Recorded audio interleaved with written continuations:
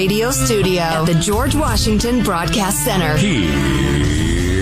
Here's Armstrong and Getty. You're listening to the best of the Armstrong and Getty Show. Long article, as always, in the Atlantic. Although you repeat yourself. We were just discussing a little bit ago the number of publications that now you can play their articles. I was doing this the other day with a New Yorker article, Dexter Filkins, who's the greatest reporter on the wars in the Middle East and stuff that exists. But anyway, I don't have time to read these things, but I can click on the article and have it read to me, and that's just awesome.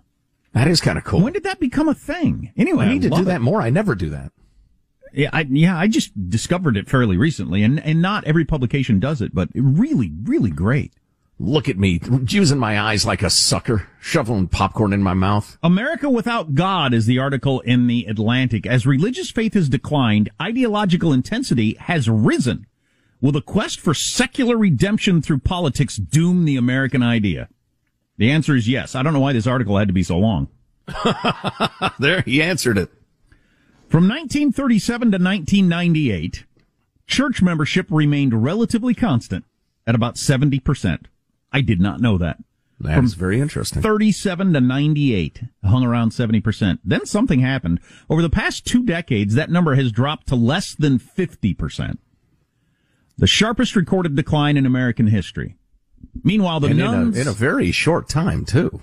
Especially given the fact that it stayed at 70% through the Depression, World War II, the boom of the 50s, the Vietnam War, everything that was going on in all these different decades. Right. It stayed the same. Disco. It survived disco. The godless disco era. Drive you straight to Satan, right into his red leathery arms. Meanwhile, the nuns, N-O-N-E-S, atheists, agnostics, and those claiming no religion has grown rapidly and today represent a quarter of the population. By the way, I don't know if you would get from television, we were talking about this last hour, I don't know if you would get from TV that half the country still regularly attends church. You wouldn't get that through the media. No. That's just a tiny group of weirdos who are probably Trump fans. Wow, Not half the country. I wish I had the time and or staff to actually pursue the answer to this question. When was the last time any popular drama or comedy portrayed a family going to church on the television? You know, my kids watch them where they do that, and it's almost always the sitcoms that are black families. There's a couple of like Netflix sitcoms made for kids that they watch that are really wholesome, but they're all about the, we just got back from church and now we're having Sunday dinner, like I grew up. That's a weird thing. I wonder how many other people are like me. I grew up going to church. I wish my kids were growing up going to church, but they aren't. Yeah. I can't really explain that. I mean, obviously I'm in charge, my wife and I are in charge. We could do that, and she wouldn't fight me on that. I wish they were, but they're not. I wonder how many people are like that. Yeah, this conversation makes me uncomfortable because I was mostly in the same boat for most of my kids' childhoods, and I don't feel great about it. I can't even explain that in my own head, though. If you wish they were, if you think it's important, why aren't you doing it? I don't even know. Anyway, back to this. I wonder how many people fit into that category, though. If secularists hope that declining religiosity would make for more rational politics, drained of faith's inflaming passions, which is a lot of what you heard back in the day, they are likely to be disappointed. American faith, it turns out, is as fervent as ever. It's just that what was once religious belief has now been channeled into political belief. More on that in a second after we tell you all about Simply Safe. Oh, yeah. Whether it's your home or your art studio or your workshop where your tools are, your band's rehearsal space, you want to keep your home and your stuff and your family safe from break-ins, fire, flooding, and medical emergency. Simply Safe Home Security delivers award-winning 24/7 protection. Yeah, this is something you can definitely believe in because they've won all kinds of awards about being the best security. No, not the best, like doesn't cost as much, it's easy to set up security. The best security, period. But it is easy to set up. You can set it up yourself in about 30 minutes. It's going to come to you. Nobody's going to come to your home. No long-term contract or hidden fees, but it is great. So check it out at simplysafe.com. Use the code Armstrong. You can get a 60-day risk-free trial, so there's nothing to lose, and you get a free home security camera just by using that code Armstrong. Go to simplysafe.com/Armstrong for that free security camera today. No randos on your porch. You don't know who it is. Nobody breaking in your house while you're gone. You can actually look at them. Look them in the eye. Go to simplysafe.com/Armstrong. Is there anybody else that's like that? They wish their kids were going to church, but they aren't? Our text line is 415-295-KFTC. Or you feel guilty that you're not doing it anymore. What was Bob Dylan's Jesus album? Long Train Coming? Long Train Runner? I can't remember. Yeah. I think he had a couple, but that's one, yeah. Yeah. Well, on that, my favorite song from that period is Serve Somebody. And he goes through a long Dylan-esque list of who you might serve. The chorus is, it may be the devil, it may be the Lord, but you're gonna serve somebody. Yep. And you're going to be enthusiastic about something. And the idea that it's politics and politicians and everybody defines themselves, and it's no longer a question of policies you find more persuasive. It's who you are deep in your soul. These are my politics. I don't think that's healthy, honestly. Or it's, just about money. That's your God or something else. But there's going to be something that you answer to that is your driving force. Mm-hmm. As says this theologian quoted in The Atlantic, and more going on in this article. A theologian who served, 20th century, when the nation, I'll skip all that. He said, this theologian, that no human being could survive long without some ultimate loyalty. If that loyalty didn't derive from traditional religion, it would find expression through secular commitments such as nationalism, socialism, or liberalism. In any given society, there's a relatively constant and finite supply of religious conviction. What varies is how and where it is expressed. So that, 70% of people were going to church, it's now down to 50%, but those 20%, and really the rest of them, the other, all the rest of it, because all human beings are built this way, like you were just saying, to serve somebody, to be into something, to have some worldview that they're married to and devout to. It's just not a God thing, Boy, the religion of so-called social justice, which is the opposite of justice, the religion of critical theory, that's getting a lot of adherents these days too, and it's nasty, it's scary. Understandings of the American creed have become richer and more diverse, but also more fractious. I think we all agree on that. As the creed fragments, each side seeks to exert exclusivist claims over the other. Conservatives believe that they are faithful to the American idea and that liberals are betraying it. But liberals believe, with equal certitude, that they are faithful to the American idea and that conservatives are betraying it. Without the common ground produced by a shared external enemy, as America had during the Cold War and after September 11th briefly, mutual antipathy grows and each side becomes less intelligible to the other. God, that's certainly true. Mm-hmm. No wonder, and I'll wrap this up, no wonder antipathy means dislike. Back to you. No wonder. Why you gotta go fancy? I'm reading the freaking Atlantic. Not you. No wonder the newly ascended American ideologies having to fill the vacuum where religion once was are so divisive. They're meant to be divisive. On the left, the woke takes religious notions such as original sin, atonement, ritual, and excommunication and repurpose them for secular ends. Excommunication is a good word for what they're doing to a lot of people. Right. And original sin. You were born white, therefore you are a racist. Adherents of wokeism see themselves as challenging the long dominant narrative that emphasized the exceptionalism of the nation's founding. Whereas religion sees the promised land as being above in God's kingdom, the utopian left sees it as being ahead in the realization of a just society here on earth. Heaven on earth, which was the exact phrase from Marx. And the title of that great book about Marxism, too, right? Yeah. Joshua, what's his name? Yeah, that's a great book, Heaven on Earth. After Supreme Court Justice Ruth Bader Ginsburg died in September, droves of mourners gathered outside the Supreme Court, some kneeling, some holding candles, as though they were at the Western Wall. That's absolutely true. Because they worship her left view of politics. Mm-hmm. The same way you would have a saint of a different kind. On the right, adherents of a Trump-centric ethno-nationalism still drape themselves in some of the trappings of organized religion, but the result is a movement that often looks like a tent revival, stripped of the Christian witness.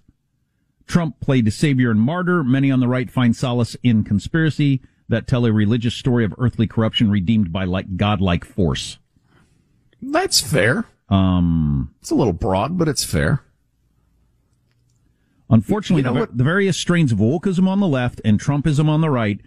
Trumpism isn't all of the right, but we'll see how that plays out. Well, and wokeness isn't all of the left, so that's fair. Well, and there are plenty of Trump voters who couldn't be accused of Trumpism, whatever that is, anyway. Yeah. But these two things, wokeism and Trumpism, cannot truly fill the spiritual void, the God-shaped hole, as it has been called.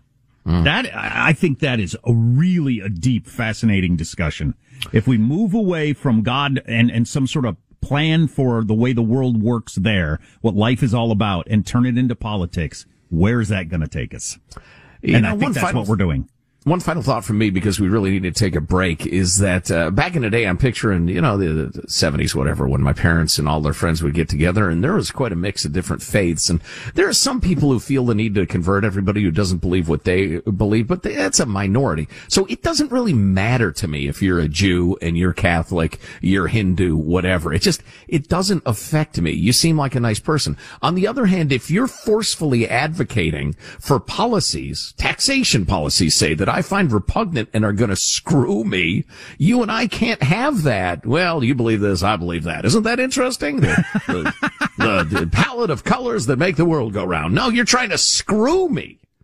Right. So I think that's led to a lot of the animosity these days. Fascinating stuff. Armstrong and Getty.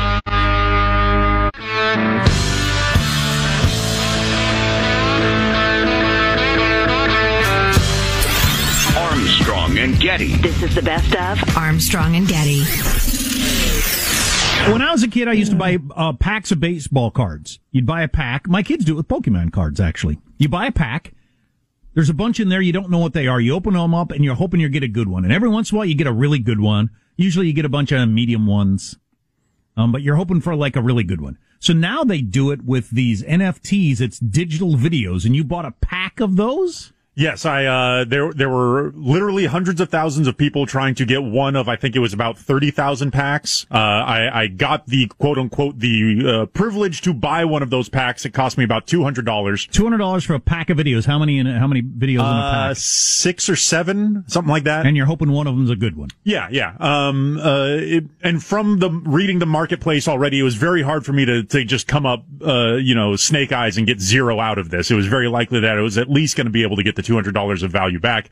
I ended up hitting a little bit big. I got the rare card, the serial number of the moment that I had matched the jersey number of the player that it was about, which for some reason makes it more valuable. Sure, why not? I'm not going to argue. What the hell? And because these things are all serialized, right? There's only a certain number of printed. The number 1 serials tend to be worth the most because those were printed first. The jersey numbers tend to be the second most valuable.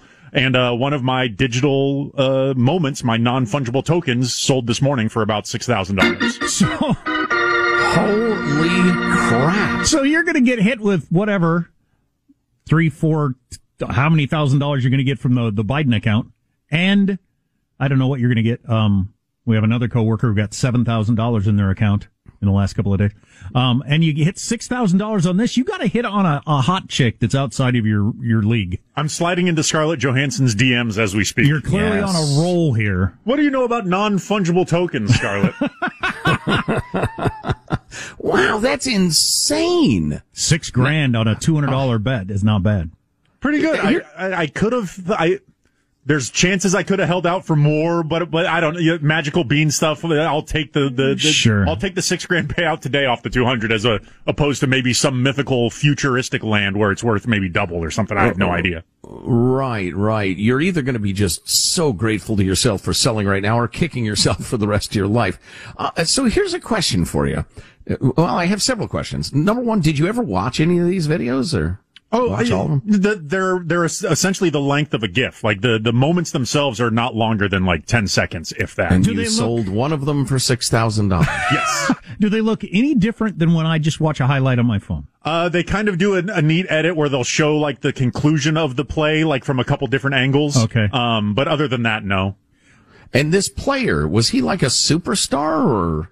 Young, promising guy, but not a future Hall of Famer lock. Or like if he makes an All-Star game, he's overperforming. You know, it's probably that not a sort name. of fringe. Probably not a name I would even know. Then. No, Brandon Clark. You guys probably don't know. Okay. any chance that people getting money into their accounts played into how much money people were willing to spend on your thing? Oh, the government money, you mean? Yeah. Possibly. Stimulating the economy. It's hard for me to eliminate that as a possibility. Of course, money's fungible. I don't know if you know that. These Sean. tokens are not. Okay, They're non-fungible. Yes. Which is the whole point of them. I have another question.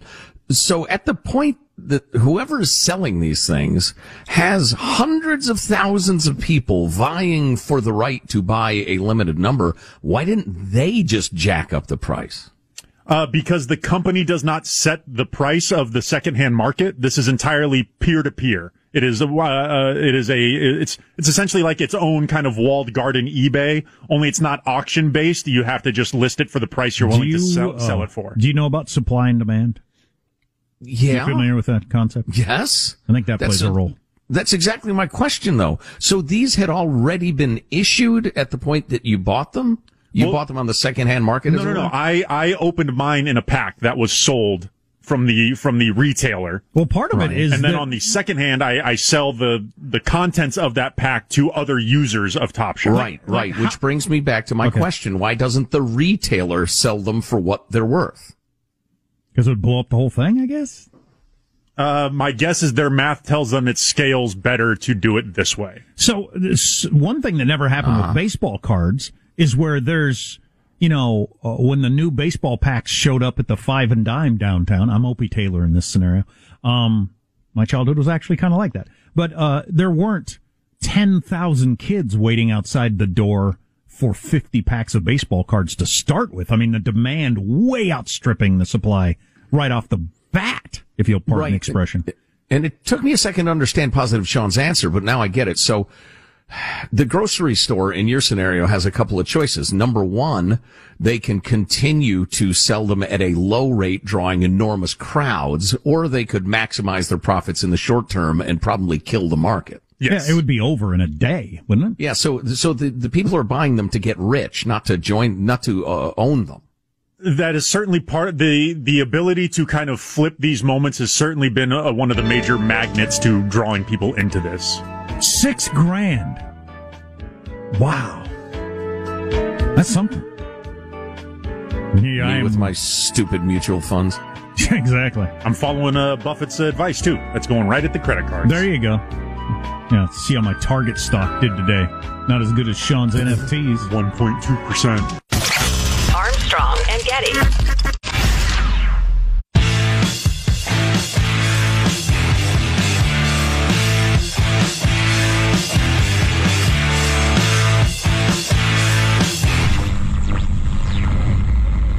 Quick point of privilege. Quick point of personal privilege. Yes. I can handle things. I'm smart. This is Armstrong and Getty. pretty damn cool. Here's Armstrong and Getty. You're listening to the best of the Armstrong and Getty Show. Before COVID, the median family income in the United States was about $65,000 a year. At Yale, it's 3 times that. The median family income of a Yale University student is $192,000 a year. That's the median. At the University of Pennsylvania, it's about $196,000 a year. At Brown University in Providence, it's $204,000. These are all Ivy League schools with multi-billion-dollar endowments heavily subsidized by you through your tax dollars. So they could afford to educate poor kids, they just choose not to. At Princeton, 72% of students come from families in the top 20% nationally for household income. Nobody seems to have any plans to change any of this. We're going to play more of that from Tucker Carlson last night. I find this to be just a really interesting conversation. And I don't want to get, I worry about not understanding it enough and getting too far down the road of just, raw populism. But we do get lectured all the time by the elite universities about the importance of diversity. Yet, as you heard there, they're the richest among us at all these colleges. Unless you think all the rich people have the smartest kids, and that wouldn't make any sense from any biological standpoint whatsoever, there's something going on there where the wealthy are sending their kids to the most elite universities, then lecturing the rest of us about the importance of diversity in our neighborhoods and lives and schools. There's not diversity in their neighborhoods or workplaces or schools, but there has to be in ours where we're bad people. Right. Which yes. is really interesting. That is terribly annoying. I would say, as a guy who's shepherded 3 kids now through college, that it's not the smartest kids, it's the kids with the greatest academic achievement. And the more wealth you have, the more tools you have to get that going. It can't make up for a kid who just can't, rub 2 brain cells together, but it does help. So it is self-perpetuating in that way. Yeah, and so it contributes to the class system that we have developed in the United States, and this is what Tucker's talking about a little more of that. So here's our advice to the members of the woke professional class at the Times and elsewhere who are about to discover that their own rules might actually apply to themselves. Here's our advice. Stop complaining. When you discover that your own children's life plans have been thwarted due to some new imperative of social justice, don't say a word. Don't whine or moan or file a lawsuit. Don't even acknowledge it's happening. Just accept it. It's not like you can pretend you didn't know the meritocracy was fake. You single-handedly destroyed it yourselves. For years, you thought you had an exemption to the rules that you made. You imagined that challenging power applied only to other people's families. Sorry, the revolution has finally come for you. You pictured your kids graduating from the local friends school and moving on to Cornell to immerse themselves in gender studies and international relations. Oh, but not anymore. It's a new era. Again, an era that you designed.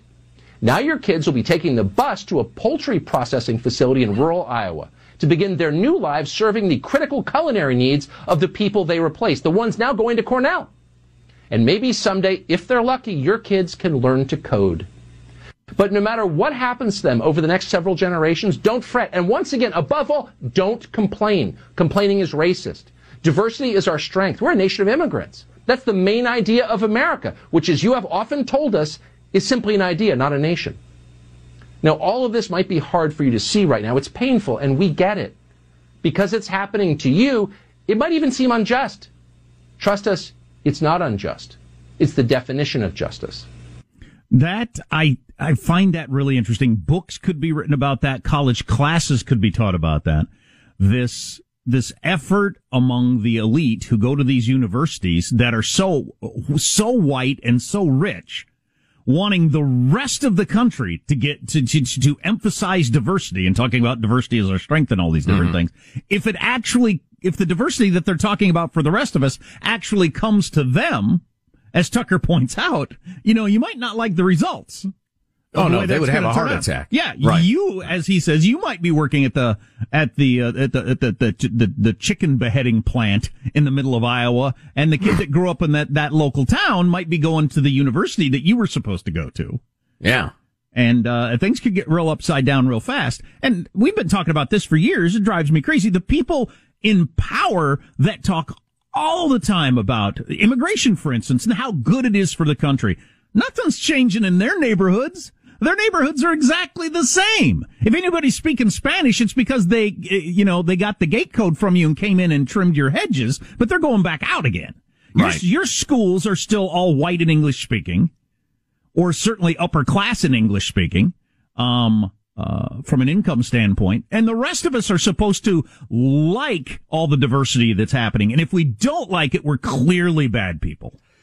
Yeah, although the sort of diversity that comes to the elite universities, for instance, is a bunch of incredibly rich people who may have different skin tones, but all think the same and are from the same neighborhoods and the same yacht clubs. It is still very white, though. I remember talking about the numbers on this after the scandal broke of people faking their kids into various sports and that sort of stuff. Lawrence Summers, the guy who used to run Harvard, talking about how he looked out his window one day and he thought, I only see white kids out there. What is going on? And he started looking into it, and then they made real reforms to try to get, Harvard to look at least more like America, just on the statistics, because it's whiter than America. It was whiter than America was at Harvard.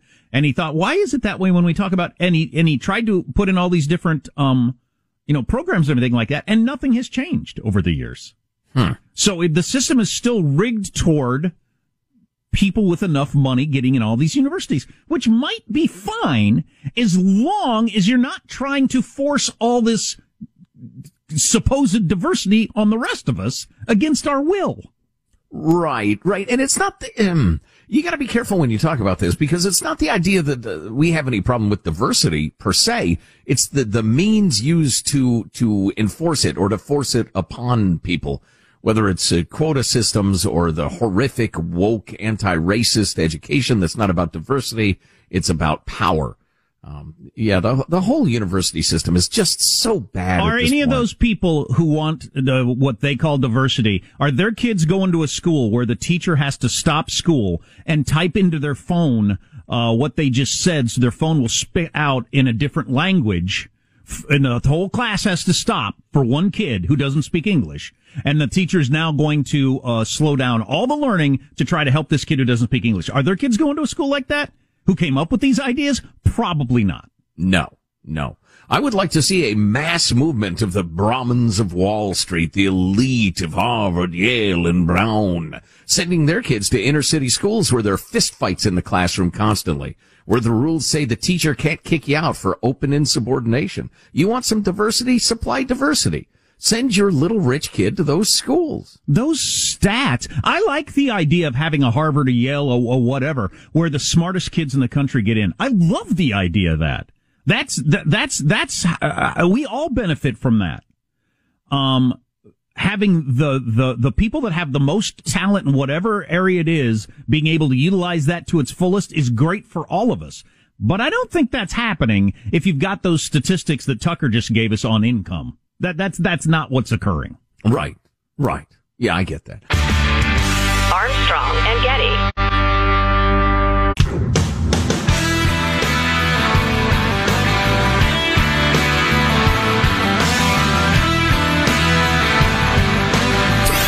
Armstrong and Getty. This is the best of Armstrong and Getty.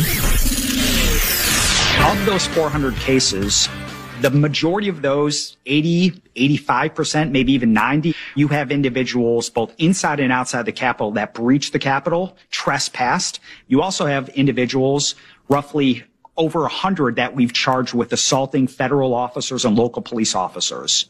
The 10% of the cases, I'll call them more complex conspiracy cases, where we do have evidence, it's in the public record, where individual militia groups from different facets, Oath Keepers, Three Percenters, Proud Boys, did have a plan. We don't know what the full plan is, to come to D.C., organize, and breach the Capitol in some manner. That's from 60 Minutes last night, and they interviewed a number of people about what happened on January 6th and where they are now in the investigation. A couple of things that stood out to me. They still are not sure to what level it was coordinated. They believe it is, but they haven't found any evidence yet. So whatever groups were involved in coordinating their actions, they were on the dark web or sending mail or something like that, because they haven't caught them on the internet yet. There were groups, and they showed some of the videos that left the rally early, headed to the Capitol. They were the people that were the most armed up. They had their bear spray and all the things that they needed, and weapons and that sort of stuff. And they got into military formations that you would have to coordinate. Yeah. And train. You wouldn't accidentally do that, but they've got no evidence of that. So they're not exactly sure who the ringleaders were or how that happened. So I thought that was really interesting. Well, I think they're going to probably find out that it goes in layers. You had those small groups that were highly organized. They recognized each other on the scene and kind of were ad hoc organized. Just, they came together kind of. And then you got the masses of the people who are just yahoos who thought, look, the Capitol's open. And they were completely unorganized. Yeah. Also, they arrested some of the most high-profile people and made that known quickly to deter anything for the inauguration, because their big concern was they're going to come back for the inauguration, and that's going to be a huge battle. So they, right off the bat, got the guy with the horns, the guy with his feet up on Nancy Pelosi's desks. Some of the most high-profile people, they got that out within days. And they know from looking at chatter that made a lot of people think, oh, no, we better back off because of this, because of that. So they tried to send a message, and it appears that it worked, that they're going to have to come up with a different tactic.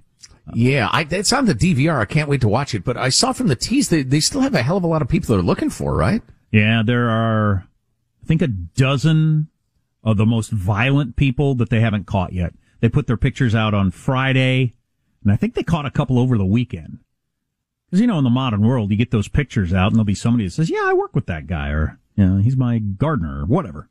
But some of the most violent people, that were just, beating on cops with flagpoles as they laid on the ground. Just awful stuff. God, you got to find those people. God, I'd say you need to find those people. You know what? I don't want them to be mentioned within 100 miles of my ideology. No. I want those people jailed. I want them prosecuted. I can't imagine what the hardest of the hardcore thought they were actually going to accomplish that day. There's a lot of crazy people in the world. There are a lot of people who can't reason, and a lot of them spend their time angry. Did you think you were going to abduct Pence or kill him or scare the Senate into not making Biden president? And they just say, oh, okay, I guess Trump will be president. Did you think that was going to happen?